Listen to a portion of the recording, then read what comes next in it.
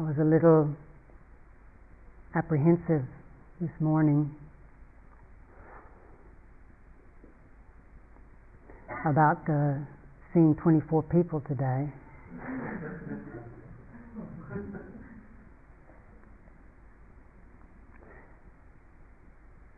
Just more apprehensive about whether there'd be anything left by the end of the day. But I was pleasantly surprised.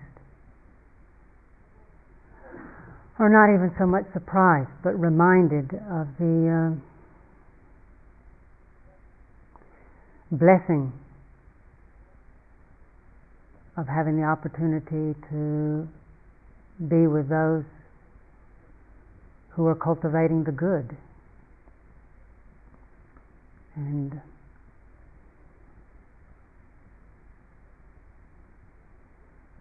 had such a sense of being able to encounter so much sincerity and wisdom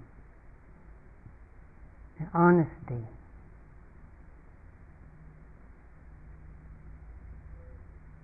And courage to work with that which is not easy to work with.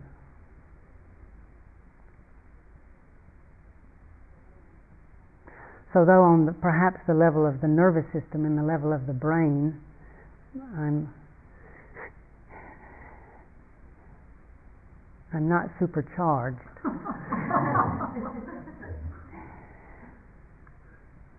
But on the level of the heart, I feel really good about what we're doing. And I feel more and more convinced that it works.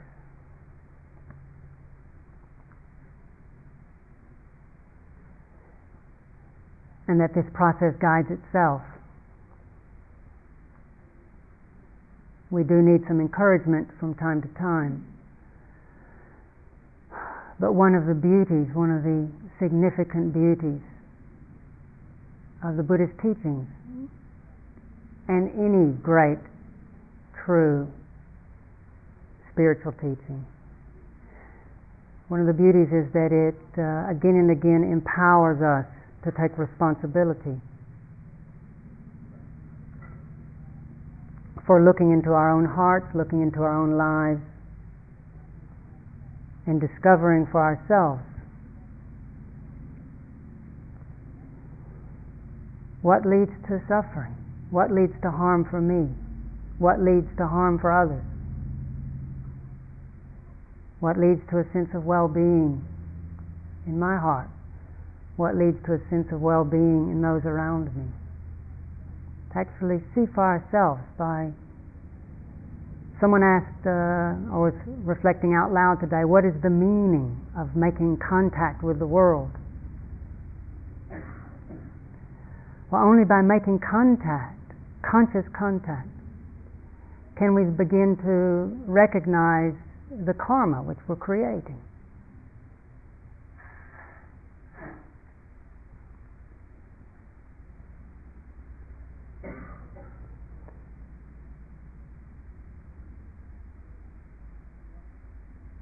I remember once someone told me something.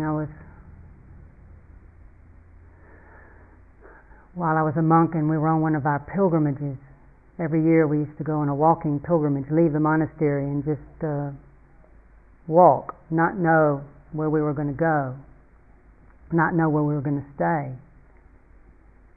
In Thailand, that's a lot easier to do than in this country. But we still tried to do it in this country. And we would, getting near the end of the day, one would start looking for a place to stay, and one would go into people's houses and say, we're monks on pilgrimage, do you know of anywhere around here where we could camp just for the night? And sometimes people would be upset and send us away, and sometimes people would say, well, you can stay here.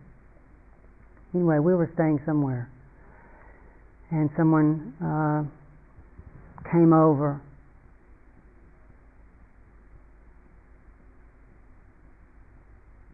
and they were from a very convinced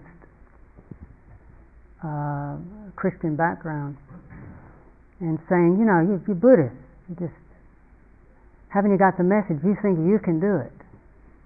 But, if you could do it, the world would be okay, and the world's obviously not okay, so you can't do it. So why don't you wake up and get God to do it?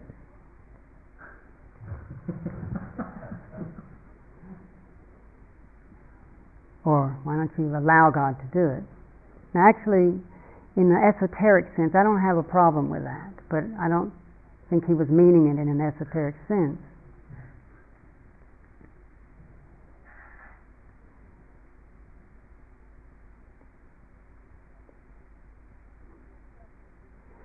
And there's stuff that we do that doesn't have anything to do with what some God somewhere is doing.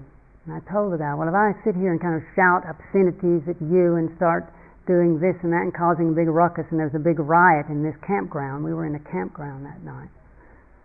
And I said, would you blame that on God, or would that be something that has been generated by the kind of things that I'm saying, the kind of things I'm setting in motion?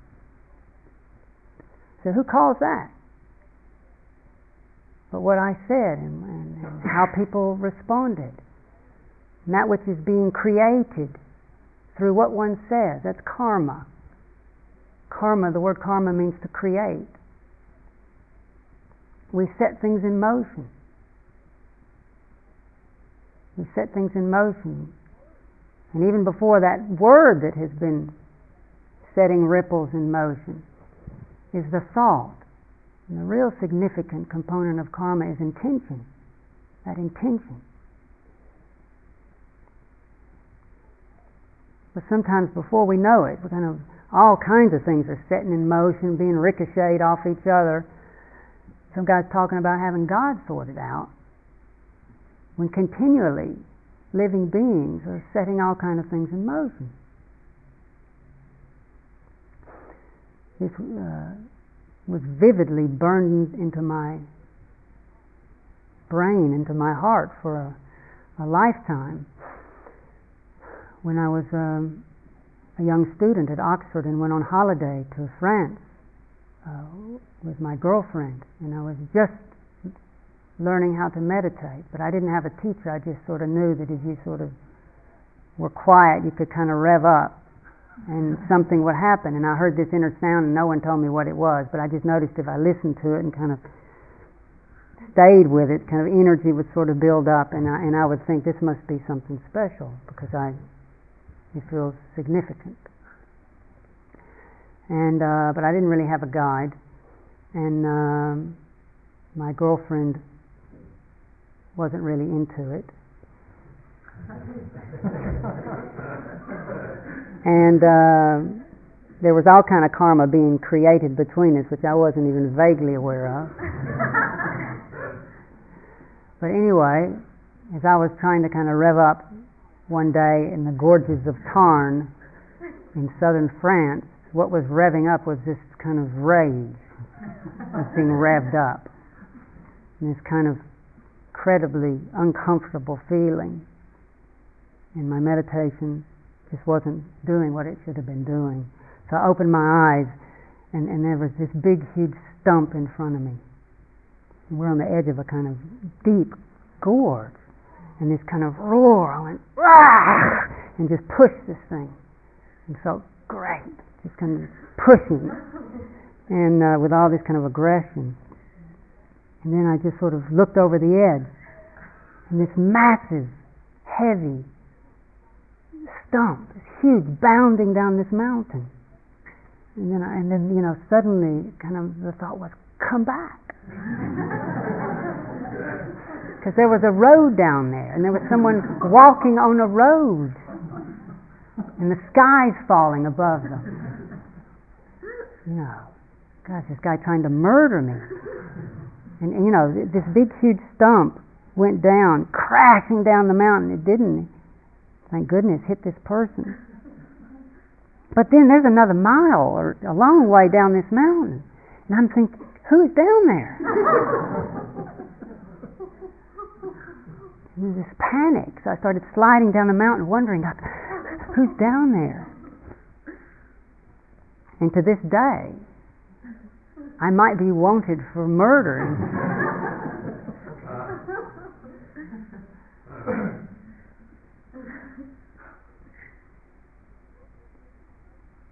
But what we set in motion, it just feels good. What am I setting in motion? A lot of times we just say stuff, we just do stuff. That's called karma. It's creating, cause and effect.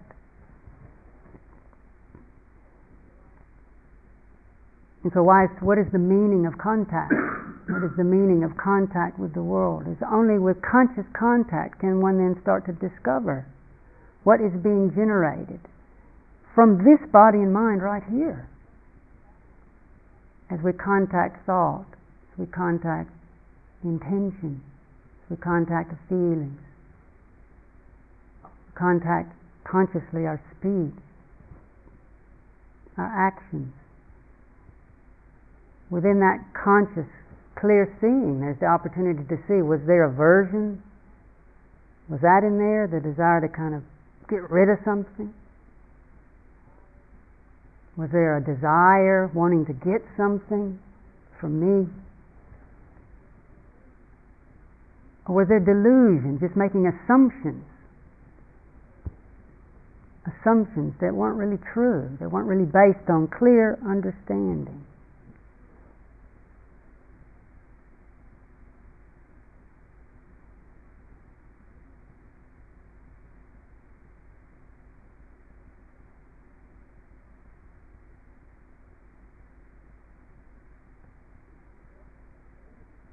And in this work that we've been doing these last days, is one is making contact with all aspects of our being. Contact with form, our bodily form, the form of the earth, the form of each other, the form of the building, the form of the grounds. As we make contact with form, learning how when the mind is steadied on form, or steadied on something that's in the mind becomes still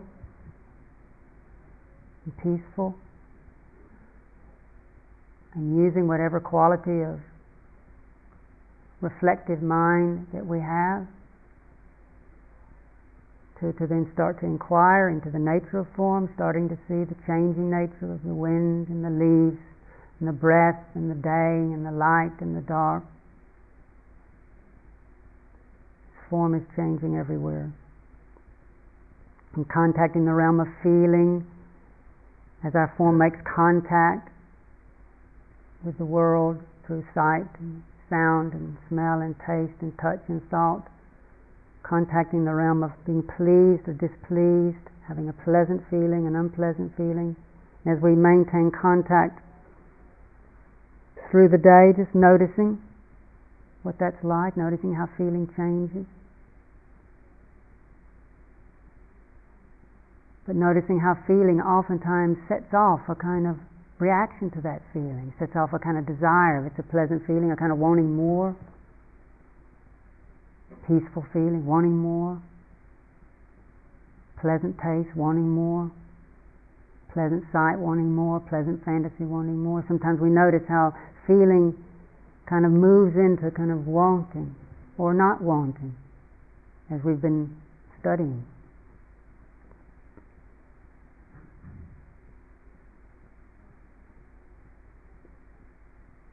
And getting maybe a sense of how karma comes into play, how that wanting, that formation of wanting kind of can lead to the intention of grasping, really trying to get something. And then becoming. That's the karma of birth. One is creating birth. When there's something that happens that we really want, and we grasp it, and then we become it. Yes. Whether it's a pleasant feeling in meditation, a pleasant thought, pleasant moment, when things are just right. That's the karma of birth. And when we create karma, when there's something created, we have to accept the results. And so there's also vipaka karma. Also, there's called resultant karma. When one creates birth, what is the result of birth? Is death. Old age, sickness, and death. So when we grasp something and get born into something, then as that starts to change, as we've been talking the last few days, and there's this sense of losing something, feeling insecure, lost again. And one can then watch the flow of karma, grasping, rejecting.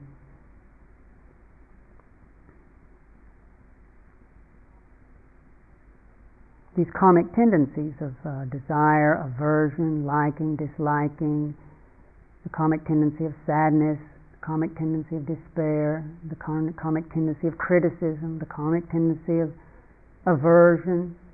All these are creations, that formations in the mind that create a whole kind of world that then can lead to speech, that can lead to action. It's all generating our world. And as much as we pray to God, and I don't have a problem believing in gods, I mean, I'm sure.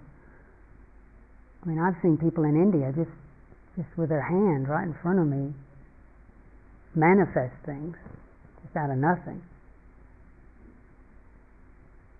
And I can manifest, this isn't that impressive, but it's a miracle. I can manifest my fingers suddenly going like that, or going like that.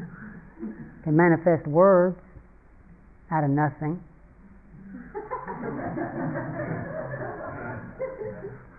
We all amazing creators.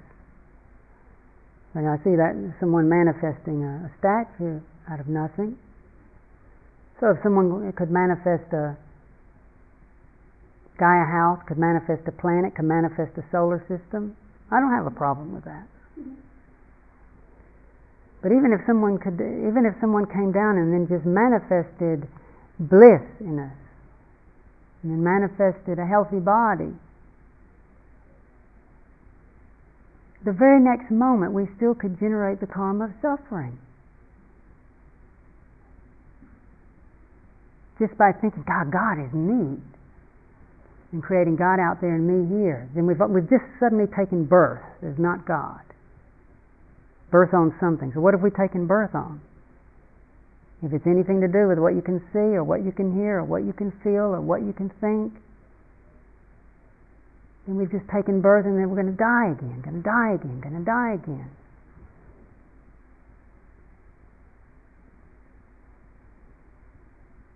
God can manifest. All kind of forces can manifest all kind of things.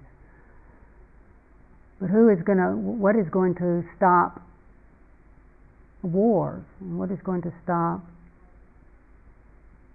the horror of harming each other? And what is going to stop us harming ourselves with all kind of self-aversion?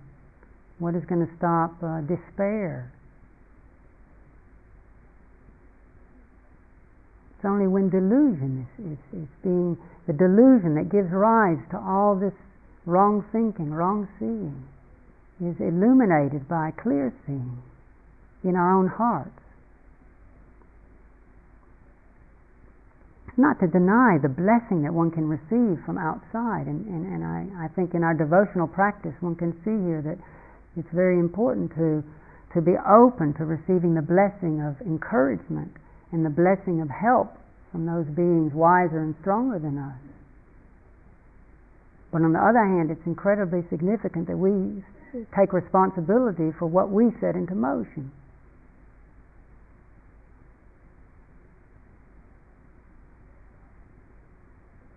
And so there's that significant aspect of the truth that has to be experienced, each of us, for ourselves.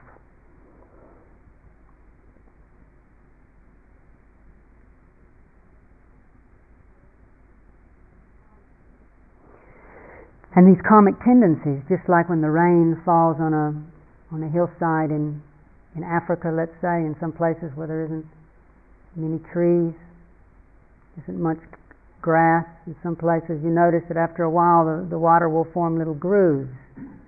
The water gets used to flowing in those grooves and it'll form little ravines. then it'll form deeper kind of roots that the water habitually then goes every time it rains, and those grooves become deeper, deeper. In the same way, some of the karmic patterns that we form in terms of the habitual ways that we think, the habitual ways that we speak, the habitual ways that we act, become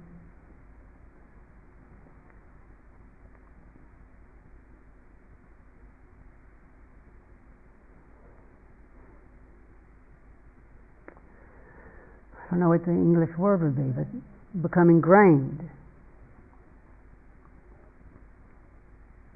There's a latent power in that ingrained pattern, so that circumstances appear, the right circumstances appear, and then there it is, strong reaction. The karmic result of what we've already set into motion. And what's difficult, the law of karma can be seen very easily or pretty easily in the material realm. We kind of throw something against a wall and it kind of bounces back. Throw something against a wall, it comes back and hits us, and so we get the message. And we've used the law of karma, the law of cause and effect, the law of motion and stuff to do amazing things. But somehow, as a humanity, hasn't really gotten the message that this lawfulness of form, isn't our consciousness and our moods and our thoughts, isn't that also part of this nature, this cosmos? And the law of cause and effect also manifests in consciousness. The difficulty is, though, the way it manifests in consciousness is much more complex.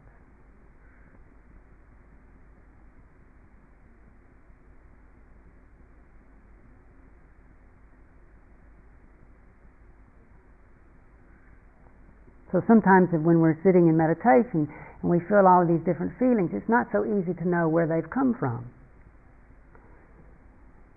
Is it because of something I did when I was a child?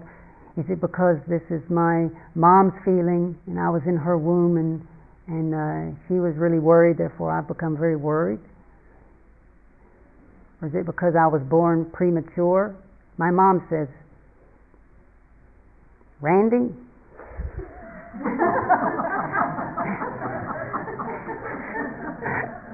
He says, Randy, I know why you became a monk. I said, why, Mom? He says, because we put you in that incubator. He says, that's what it was. That was your first meditation cell, Randy.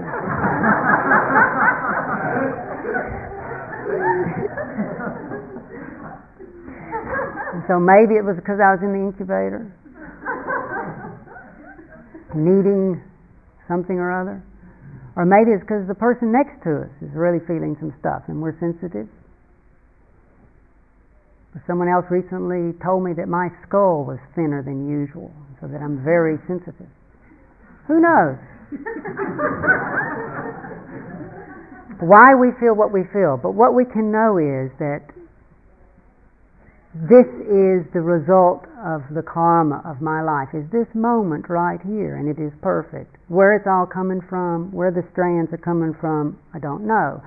Sometimes it's obvious, when you've just kind of shouted at someone and something's coming right back. It's pretty obvious there's a link there. But sometimes it's not so obvious. But what we can do is, as we sit and stuff comes, we can kind of work with it. We can be patient with it. We can look at it. And if we have some of these tendencies, we've been talking about the tendencies that cause suffering. The second noble truth, forms of desire, the forms of aversion. And then we talked about the third noble truth, the cessation of suffering, the realization of peace, the realization of that timeless aspect of Dhamma that becomes apparent, which is always already here, but it becomes apparent when the mind isn't so obsessed with the illusion of trying to get rid of something or trying to get a hold of something, so busy pushing and pulling that we don't see what's already here. So in working with some of these tendencies, we'll see a tendency, maybe we'll work with it, we'll think we're getting somewhere, And then lo and behold, God, 5 minutes later, an hour later, a day later, there it comes again, whacks us on the head again. Self-doubt, righteous indignation, worry.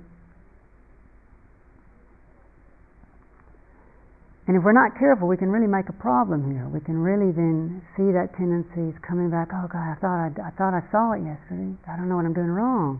We keep kind of working at it, and then think we kind of see it. So we think our practice is getting better. Yeah, whew, pretty peaceful now. Then it comes back again. It's like, oh God, there it is again. Obviously, I haven't understood. Just haven't understood. Because there it is. And that's a very important karmic moment that's happening right in that instant. One has created a being that has a problem in that very instant. I've got this problem because look, there's the condition. I'm someone with a problem. It's not, I thought it was getting better. I'm someone who thought it was getting better, but it's not really getting better problem. That's a massive creation of a being in that very instant. And so sometimes there's the idea that the awakening process is somehow cessation. I mean, I'm saying this because I thought it for quite some time. That cessation means something really is just finished, it's gone. The lights turn out or turn on. Something. And what I'd like to talk a little bit about, that's not what cessation is about. In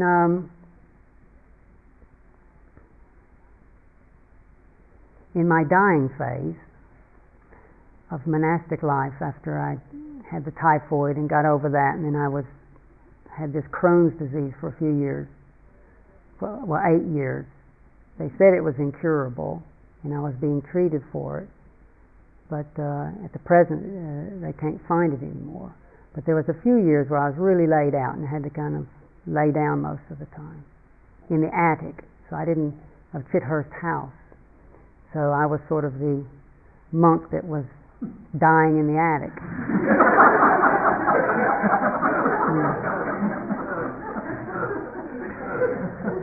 And some people have wondered if there's esoteric significance to my hats. But and this is also karma. Maybe in a past life I was a hat maker and made lots of hats for people, I don't know. But people would come to the monastery, and if they got a glimpse of this really pale Auschwitz victim type looking guy, they would say, God, look at him. He's going to die. I'll make him a hat. I think I had 8 woolly hats. At least. And so anyway, but I would mainly stay in the attic, and from time to time the monks who were really busy would come up and talk to me and stuff like that. And I'd occasionally make a brave outing, and it would be a huge venture out, but I'd try to take a 15-minute walk or something like that. And there was this place near the monastery where there was 3 big, huge oak trees in this forest that were side by side, and they were Buddha Dhamma Sangha oak trees, as far as I'm concerned. And I had a lot of time for just meditating because I couldn't do anything else. And there was a lot of pain in my body, but also that can be a source of concentration. So that it was a pretty intense time, and I was working a lot on just, I won't go into that, but just letting go. And in those days the meditation was pretty intense. And so during this period I was starting to have these inner nimittas of not only the inner sound, but then the inner sound was turning into an inner orchestra. And so it was all this music was just being manifested in my mind. And for those of you who I don't know the technical words of saying it, but you know when you're getting near the end of a classical symphony, or you know how you always know that the ending is coming, because you know there's the whole tonal system of kind of going up to the is the home tone, whatever that is, going up to the fifth, and there's a kind of tension, and you're pretty sure it's going to come back down again because you feel it all moving towards home. So I don't know what you call that end bit, but it's like, say, Beethoven or something. Da da da da da da dum dum da da da da dum dum dum bum bum bum hum, and then and I would think, finally. And then this big cadenzas would start, and the violins would go, and flutes would go, and then another big thing, and another big thing, and it was never ending, never ending. Dun dun dum bum bum hum hum, and then I think, and then some kind of clarinet would start or something. And I was thinking, when's it going to cease? And I was waiting for cessation as this sort of big ending when everything would kind of snap and break and the heavens would open up. And it was going on and on and on. And I was dying as I was trying to walk out to these 3 oak trees, and this kind of whole thing's going and going. I thought, when I get to the tree, I'll sit under the middle tree and it'll stop. I know it. I know it. It's going to be. That's when cessation's going to happen. And I would getting out there, and I'm sitting there, and it goes on and on and on. And meanwhile, I really am dying. I'm barely holding myself up. And then I said, this is ridiculous. I'm dying out here. And so then I started to walk back. And just as I started to walk back, I had this insight. I thought, what am I doing? I'm wanting some kind of cessation. I'm wanting the ending of suffering to be some kind of breaking of conditions, some kind of shifting of conditions. In my mind, and our mind has ways of graphically telling us things. I just thought, and in that moment, just like of giving up, I saw that kind of really clearly. What cessation isn't a condition stopping. The wind's going to keep blowing. The breath's going to go in and go out and go in and go out. And these different karmic formations are. Does that mean to say that we can only know cessation, only know enlightenment, when no doubt ever comes again? When no other kind of thing ever comes again? We hold on to that imagined state of something stopping, then the slightest little breeze, the slightest little ghost can whisper something in our ear, and we think, oh gosh, I have a problem again. The cessation is about one's relationship with things. Cessation is the cessation of demanding that things be otherwise.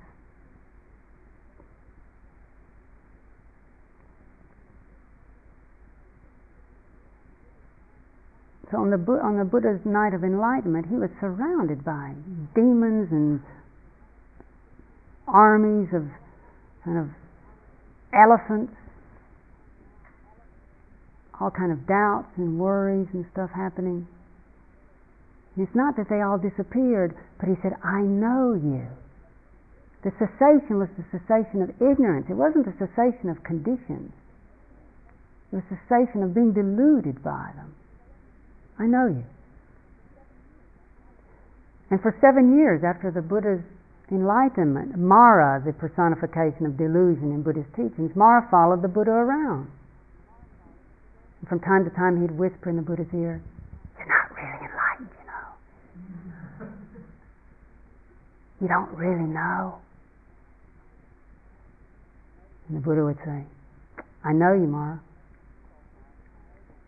And he would sulk off, the Buddha knows me. Then he'd try again. He'd come back and say, why don't you take it easy? You've worked hard. You've done a great job. But it's exhausting teaching all these troublesome monks and nuns and laymen and laywomen. Why don't you enjoy yourself? The Buddha would say, I know you, Mara. You didn't have to kick him, kill him. You didn't say, oh God, I'm doubting. Maybe I'm not enlightened. I know you.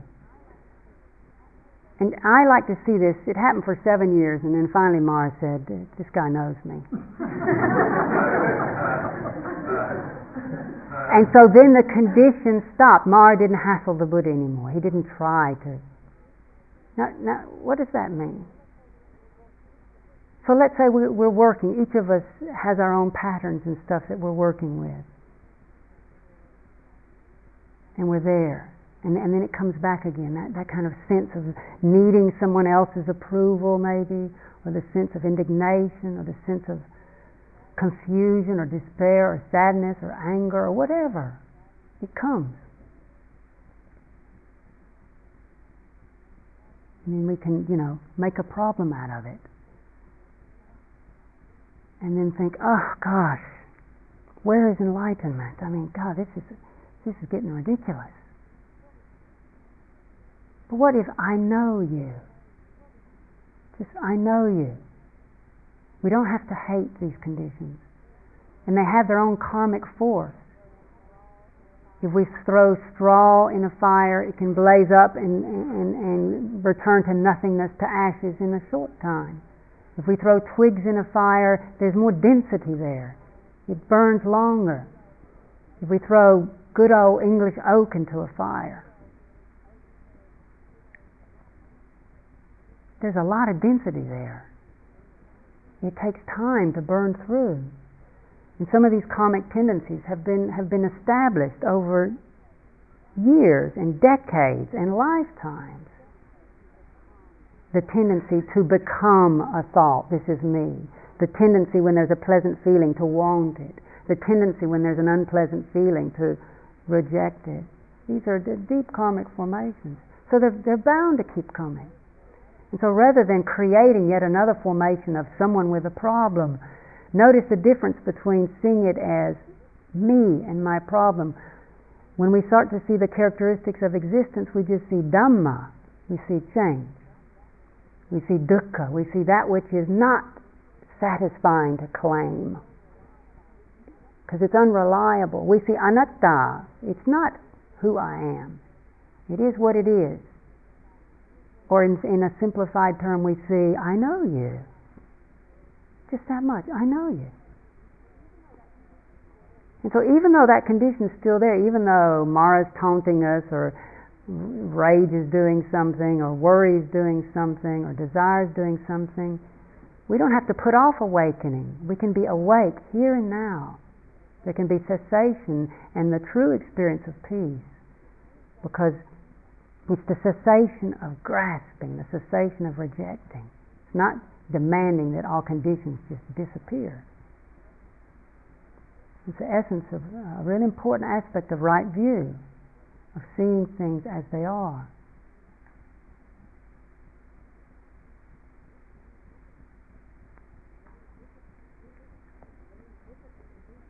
And with these difficult conditions, it really takes a lot of patience. And a lot of also humility, and a whole turning around of our way of thinking. That what we feel is continually creating a problem for us, we begin to sense as something that is obviously teaching us something. So it becomes our teacher.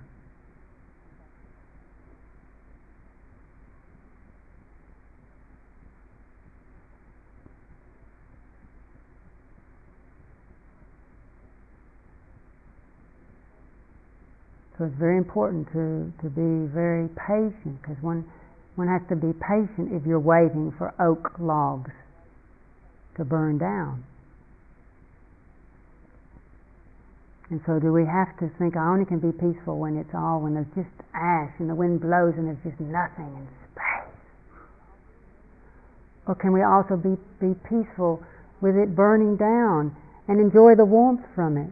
As we work with these difficult conditions, they generate the warmth of patience, they generate strength, they generate courage.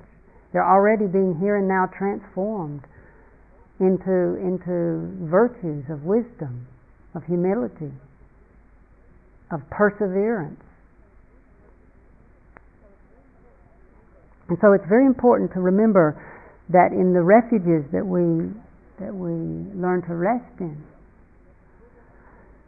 that the Buddha, the Dhamma, the Sangha are not out there somewhere when everything ends, like me waiting there for that kind of symphony to finally end. When's it going to end? God, I can feel it. We're getting closer. We're getting closer. But that's wrong view. That the Dhamma that we chanted every day, and so even if you don't like Pali, and that big chunk at the end of the first page that we chant every day, Go to the translation. That is the oldest, most regularly recited, most obviously authentic description of the refuge. In all the Buddhist teachings, it appears again and again in the scriptures. All the scholars say, the Buddha said that. So go look at that simplified description of Buddha, of Dhamma, of Sangha, and look at Dhamma. Savakato Bhagavata Dhammo. The Dhamma, the teaching, the truth which has been well proclaimed by the Blessed One. And then we recite every morning and evening the qualities of Dhamma. And the first quality is Sanditthiko, and the second quality is Akaliko, Ehipassiko, Opanayiko, Pachatang Vetita Bovinyo. Sanditthiko means here and now. This Dhamma, this sublime truth, bright, true, bright, peaceful nature of things is always here and now. Always here and now. It's not only here when the symphony stops. It's a kaliko, it's timeless, it's not bound by time. It's not only can be seen when one is in deep peace on the 8th day of a 10-day good retreat. Or it's not only to be seen when we've been really good and we've endured a heck of a lot of pain, and so then we deserve the truth. That it's timeless, it's available to be seen. Ehipassiko means come and look. It means just turn to the truth. We don't need a special card. We don't need a Buddhist card or a special invitation. That it's open, whether we're young, old, black, white, male, female. It's ehipassiko. It's a question of just turning. And so really remembering Opanayiko, this truth leads inward. Pajatang, Vetita Bovinyuhi, to be experienced by each person for themselves, means here and now. Then where is this truth? The worldly, what we call micchaditti, a wrong view, keeps imagining this truth must be when I get rid of this and get rid of this and get hold of that and get hold of that. And that's what generates the karma of birth and death. Because as soon as we think we've got to get rid of something and get something, what is that? That's desire. That's the mind which has conceived something that we have to get hold of. Look anywhere that desire can point the mind, any sight, any sound, any thought, and if we look with a keen eye of wisdom at anywhere one points, one encounters dukkha. Not as a negative value judgment about the world. I'm not saying the world's bad, the phenomenal world. But wherever we contact the world, we see it's changing and shifting. So the idea that somehow the end of suffering can be grasped is what eternally leads to samsara. So sanditthiko, the here and now truth, means actually here and now as it is, with the body as it is, with the mind as it is. There's truth here.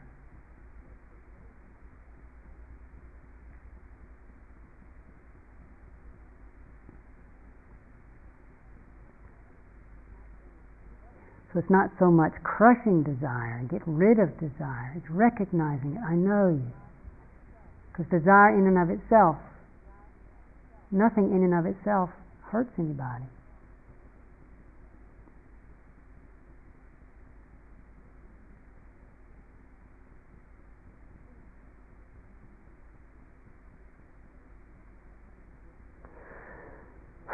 But this activity of beginning again, it requires a lot of patience, and patience is the ultimate practice. The Buddha announced this to 1,250 enlightened disciples. These are beings who are utterly peaceful, not moved by greed, hatred, and delusion. Yet he even announced to them, gave a talk, where he said, Kanti paramang tapotitika, patience is the highest practice for overcoming unskillful states. Patience, that willingness to allow the karma that has been set in motion to run its course, allowing ourselves to feel that, even though we don't like the condition, hearing the voices of not liking, until we just, I know you, not demand that it be any other way than it is. allowing those conditions to burn away and be transformed into clear seeing.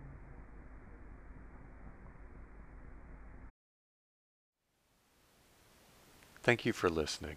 To learn how you can support the teachers and Dharma Seed, please visit dharmaseed.org/donate.